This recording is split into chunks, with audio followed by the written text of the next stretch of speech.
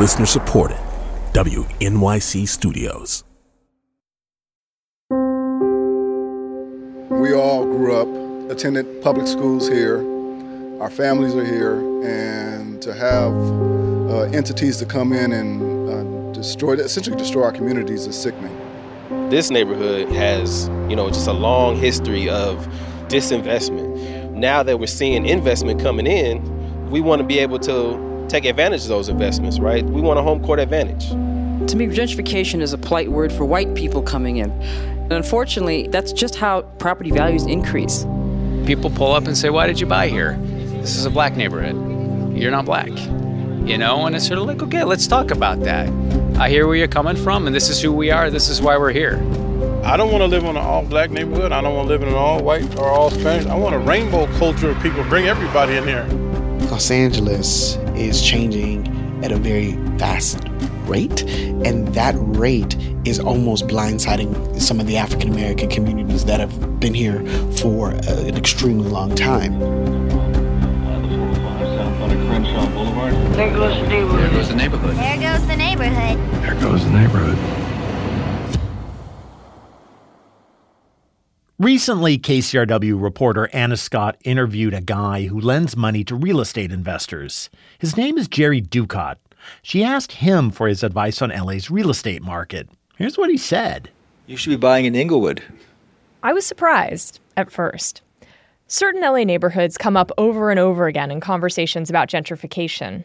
Highland Park, Echo Park, Silver Lake. Those are the places you find the $7 lattes and the expensive new condos. Those neighborhoods all fit a kind of LA gentrification paradigm. A Latino community on LA's east side sees large numbers of white people move in. Inglewood, however, doesn't fit that mold. For a long time, it was a largely black city, and it doesn't have many white people. At least not yet. I'm Saul Gonzalez, and this is There Goes the Neighborhood LA. And today, we're going to Inglewood. Now, if you're a Lakers fan of a certain era, Magic Johnson is entering the game, or watch the series Insecure on HBO, spot looks so much bigger than it felt. I know. It's gonna make some young white couple really happy someday. Or listen to music, you know Inglewood. Like many black communities, it's sometimes gotten a bad rap from pop culture. Let me just play you this scene from the 1991 movie Grand Canyon. Kevin Kline's car breaks down at night in Inglewood after a Lakers game. Yeah, I need road service for, let's say Inglewood. The camera pans menacingly across a liquor store. Then, a car full of young black men blaring NWA pulls up. Mayday, Mayday, we're going down. Why don't you get out of the car? After that movie came out, Inglewood officials wrote an open letter to Hollywood. They called Grand Canyon an assassination of an entire municipality's character. Now, it's not that Hollywood completely invented Inglewood's problems. For decades, it saw high crime and failing schools. But it's also a longtime bastion of LA's black middle class. More than a third of the city's residents own their homes. I grew up right across the Inglewood border in South Central. And then actually bought a house here myself in 2004. So I've never really left. Erin Aubrey Kaplan has been writing about Inglewood for more than 20 years, including as a columnist for the Los Angeles Times. She lives in a ranch-style home on a quiet suburban street in Inglewood. People sit out on their porches and talk, and it's kind of this transported Southern culture that still is around. It's not upper middle class, it's working to middle class, but people aren't just struggling to survive. There's that tension of being in poverty, and I know that too. So there's kind of this space to talk and breathe and talk about racial struggle, but also talk about other things like how's your lawn doing? And so it's that kind of space that brings together a lot of different elements of the black experience, the middle class, the working class, the historical past. And it doesn't exist certainly nowhere else in LA or LA County. Right now, Inglewood is in the crosshairs of developers, speculators, and moneylenders like Jerry Ducott. Inglewood is, because of its geographical location, and all the activity taking place in Inglewood is a great opportunity. In 2 years, a new light rail line is expected to open, connecting the city to the airport and downtown LA. The Forum, where the Lakers used to play, has been revamped into a premier concert venue. And the biggest thing, an NFL stadium, the most expensive one ever built, will be home to both the LA Rams and the Chargers. It's under construction on what used to be the Hollywood Park racetrack, and it's more than a stadium. It's part of what's supposed to become a $3 billion city within a city. It'll have thousands of new housing units, a hotel, stores, restaurants, a theater with 6,000 seats, 4 parks. 2 lakes, and I like to say, and a partridge in a pear tree. That's Inglewood Mayor James Butts. This is going to be a development that's going to be 3 times the size of Century City, 3.5 times the size of Disneyland, and twice as big as Vatican City for perspective. He says Inglewood is a city on the rise. In the past 6 years, it's recovered from being on the verge of bankruptcy, and crime has fallen steadily. And there are Inglewood residents who are profiting from the changes. Ready, set, go. Oh yeah, that time. Every Sunday, a group of local men meet at the Inglewood Forum's huge parking lot to race small radio-controlled cars. Crap, those are fast. Yeah. How fast do they go? Oh, we've topped these cars out just right in here, over 80. It's here that I meet Leroy Clavin. He's a painter and a handyman. And as we talk, he points in the direction of the future NFL stadium. Yeah, well, actually, I'm liking it. And I've been making money off of it. Yeah, I'm in the construction, so a lot of people are refurbishing their properties near this stadium, and a lot of people are coming in buying the dirt around this stadium, and I have been making a lot of money in the last year and a half off of this. I ain't gonna lie. I've done like 9 projects over here. So for you, it's good. Let's bring the boom on if there's a boom. Bring it on. It's actually bringing money back into the area. What's happening in Inglewood, though, isn't just about a stadium or a light rail line. Remember Jerry Ducott, the moneylender, talking about its geographic location? It's about much larger economic forces, squeezing LA's West Side housing market and pushing demand east. Inglewood's a short drive from Silicon Beach, where hundreds of tech companies have opened offices along the coast. We're talking Google, Facebook, Snapchat, YouTube, and Yahoo. They've created thousands of high-paying jobs. If you want to buy a house in that area, be prepared to spend. In Venice, the median home value is upwards of $1.5 million. And if you're looking to rent, good luck finding anything affordable. Hi, how are you? But if you purchase a house in Inglewood, it costs a lot less.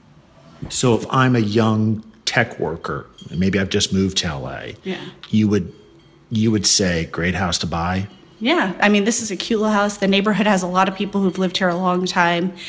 Somebody on the street said that they've lived here for 10 years and they're a newbie. That's real estate agent Lucy Williams, who I meet at an open house for an 800-square-foot Inglewood cottage. Its list price? $400,000. And I could be in Silicon Beach in how many minutes from here? Less than 15, I would say. Depends on traffic, but yeah. Like everything in LA, depends on traffic.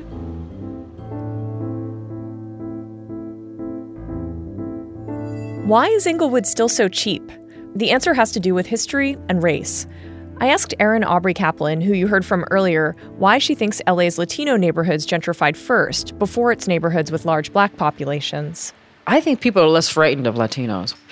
Black people give everyone pause, particularly poor black people. No one wants to live next door to a poor black person. They just don't. Black people are scary to most Americans. I'll be honest. They are foreboding. They're forbidden. There are laws specifically written to keep them out of society. Those laws Erin just mentioned, well, they were actually racial covenants, explicit language in property deeds that prevented homes from being sold to African Americans and other minorities. It was also really common for banks not to provide mortgages to people of color. Go back more than 50 years, and those practices helped to keep Inglewood largely white. You couldn't go to Inglewood because we had the post office right there at 83rd and Western, and you couldn't cross Van Ness. See, that was a line. You crossed Van Ness, that was Inglewood. George Smith, who's black and in his 70s, remembers those days. This side of Van Ness was L.A., and you couldn't go over there to even buy a house. If you went over there, what are you doing over here? You don't live here, you know. If you're going over to a movie or shop, The police would stop you. What are you doing over here, you know? Well, I'm just driving through. Well, keep going then. I thought you was in Mississippi or someplace. Then there's this guy who remembers the old days very clearly, right down to the fight song for Inglewood High. Cheer, cheer, cheer for Inglewood. Inglewood, we're for you. Here for you to cheer. That's my father-in-law, Jack Frost. Yeah, Jack Frost is actually his name. He's a white guy who grew up in Inglewood in the 1930s and 40s, and he describes it as a pretty idyllic place then, except Inglewood wasn't a very nice place in a way, in that it was quite racially segregated, I guess is the word I want to use. Yeah. Like blacks weren't welcome. Right. I went to high school there and graduated in 1947, and at that point in time, we had no black people in the school. 6 days of rioting in a Negro section of Los Angeles left behind scenes reminiscent of war-torn cities. That changed after the Watts riots in 1965 and the resulting white flight across L.A. from the city to the suburbs. Firemen were harassed by snipers and brick-throwing hoodlums as they attempted to control the fires, many of which were left to burn themselves out. Real estate agents also helped speed along racial change. Historian Wade Graham. The way it worked was if you could take advantage of somebody's situation and get them to sell to a black family, you could then go door to door and tell the white homeowners that their property values were going to plummet and they needed to get out fast before it got even worse. And you could grab those houses at a discount and then sell them at an enormous profit to African Americans who were desperate for somewhere to live. Erin Aubrey Kaplan knows people on her street who were witnesses to that change. I have a neighbor around the corner. She moved here in 1967 when Inglewood was largely white. And her neighbor, who's a white guy, would come out every morning on his porch and say to her, "What are you doing here?" And by the end of the summer, the entire block had changed and just became all black. And she laughs about that story, but I think it's a painful story. What does that feel like to move somewhere to start to achieve this dream of integration and then everybody leaves? So now we are in 2017, faced with the prospect of white people coming back. On the one hand, we know property values go up. On the other hand, we know this can't work because history has shown it can't work and it won't work. When we come back, can Inglewood gentrify without sacrificing its black community?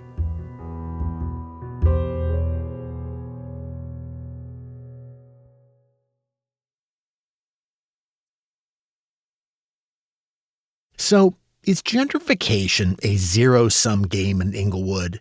If white people start buying in the community, does that inevitably mean black people get pushed out? Hi, Henry. Hey. How are you? Oh, good. Here. Again, here's Anna Scott. Nice to meet you. Meet Henry Menacherry. Okay. Henry is a real estate investor. He raises a lot of money from Hollywood executives. His company is called Universe Holdings.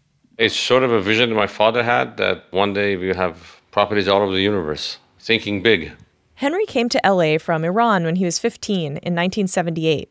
He has a simple formula: buy apartment buildings, renovate, raise rents, then hold on to the properties for a long time to bring in a steady cash flow for investors. We generally don't like to sell property. We like to buy property.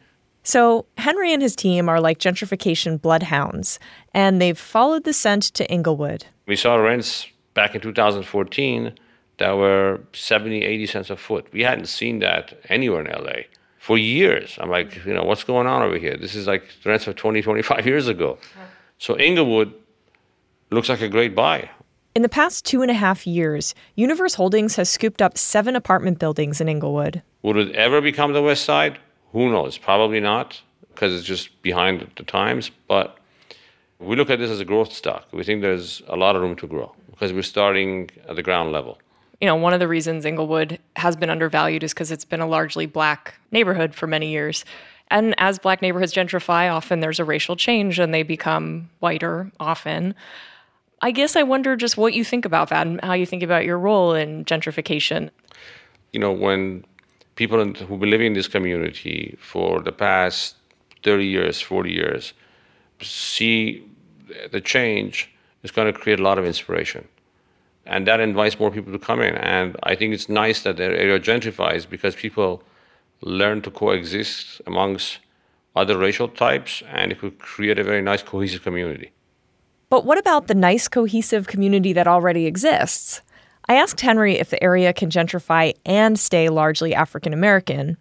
He kind of sidestepped race and said, hey, LA is booming. We have all these new industries now, like the tech sector. There's more prosperity, and that creates winners and losers.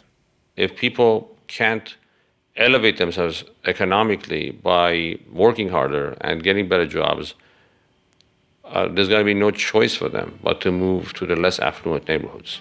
Henry has faith in the market, but the market is not an even playing field. One study published last year by UCLA and Duke University found that the median wealth of white households in Los Angeles is 89 times what it is for black households.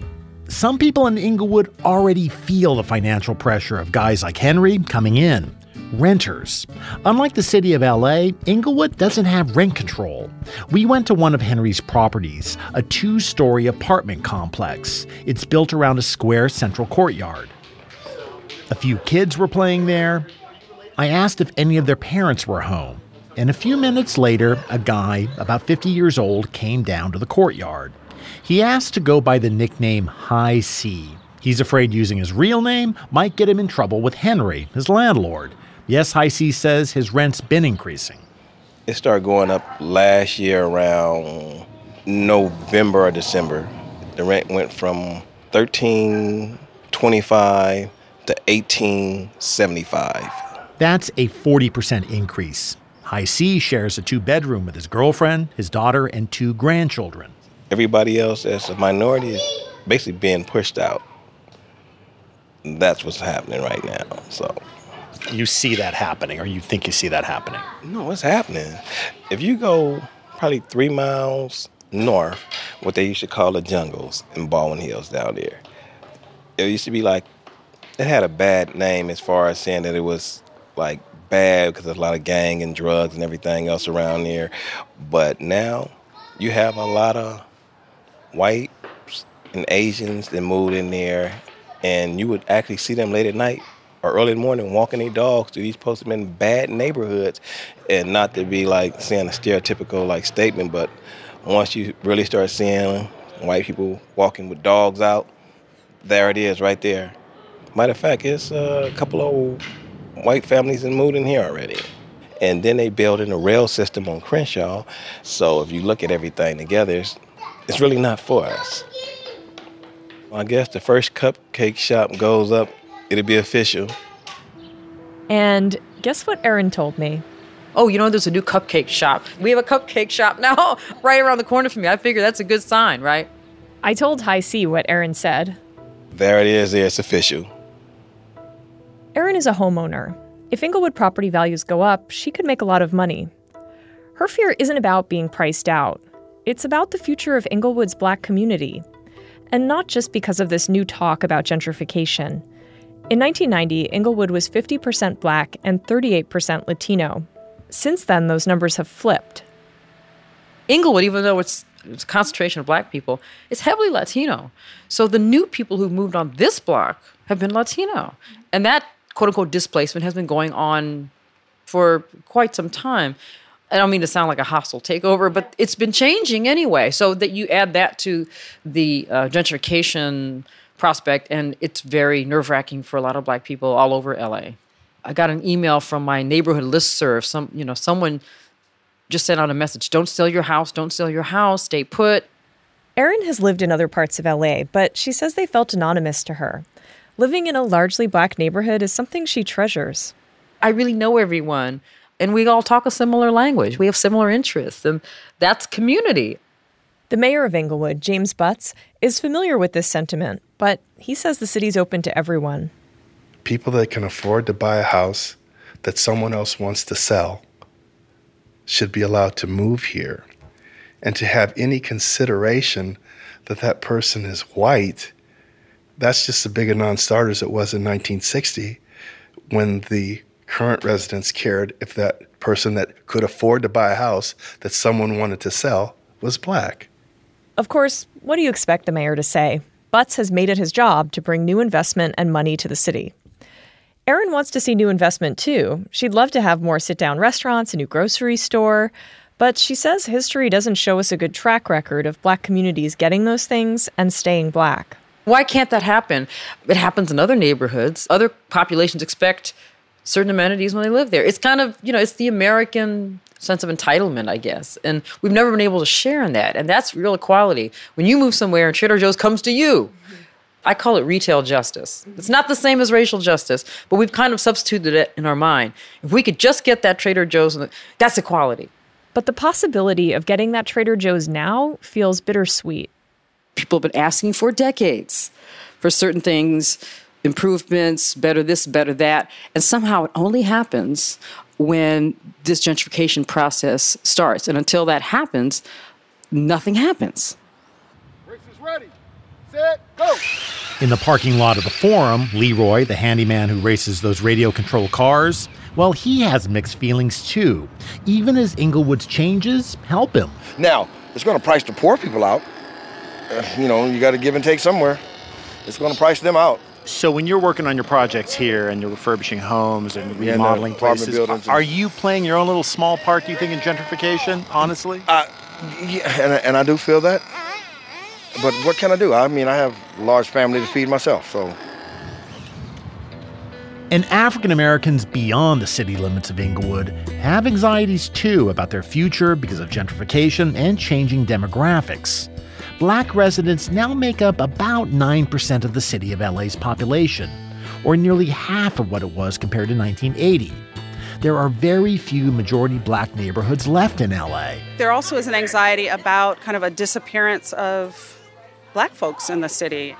That's Regina Freer, a professor of politics and urban studies at Occidental College. For years, Regina's neighborhood, Leimert Park, has been a crossroads of Black LA life, with African-American-owned businesses and cultural institutions. Is the cultural hub of Leimert going to include Black people as residents and kind of stakeholders in the wealth that's generated, or are they merely going to be the performers of Black culture and for someone else? Looking to the future, Regina says she totally understands that change is inevitable in Los Angeles. She just hopes there's a strong and large enough African-American population here to help shape those changes. Listeners, we really want to hear your experiences about change in LA or your own city. And do you have a personal experience with this issue in Inglewood or another traditionally African-American community? Please check out There Goes the Neighborhood's Facebook page and leave us a comment. We'd love to use your feedback on our next episode. And check out kcrw.com/There Goes the Neighborhood. On the next show, 70,000 to take the lead. Now 75. 1,375,000. House flippers have moved from the suburbs to LA's inner city neighborhoods. I want to buy every property for $1. It's ideal. That's the ideal. That's ideal. If it makes dollars, it makes sense. You can also find There Goes the Neighborhood LA on Apple Podcasts. So subscribe and tell your friends to subscribe, and please leave a review. There Goes the Neighborhood's reporter is Anna Scott. Our producer is Miguel Contreras. Celeste Wesson is our editor. Sonia Geis is our managing editor. Ray Guarna and JC Swadek are our recording engineers. At WNYC Studios, our producer is Paige Cowett. Our executive producer is Karen Frillman. And Casey Means is our technical director. Our composer is Hannes Brown, with additional music by Terrence Blanchard. I'm Saul Gonzalez. This series is supported by the Conrad N. Hilton Foundation. Thanks for listening. We got to educate ourselves. We can't be stale and stuck back in the past and think that this is all supposed to be one way. We all have to learn. This is how we learn. This is how whites learn blacks and blacks learn whites. This is how we learn to get along with each other and realize that, we all come from the same place. We breathe the same air, and nothing in my home is going to affect you in your home. You live in yours, I live in mine. When I look out the window of my house, all I want to see is your neighbors and your area looking nice. I'll do my part so when you look out your window. So when your white friends come to your black or the mixed neighborhood and they say, well, who lives in that house? I want to make sure that when they look across the street, I'm representing my house from your perspective so we can all say this is a beautiful neighborhood.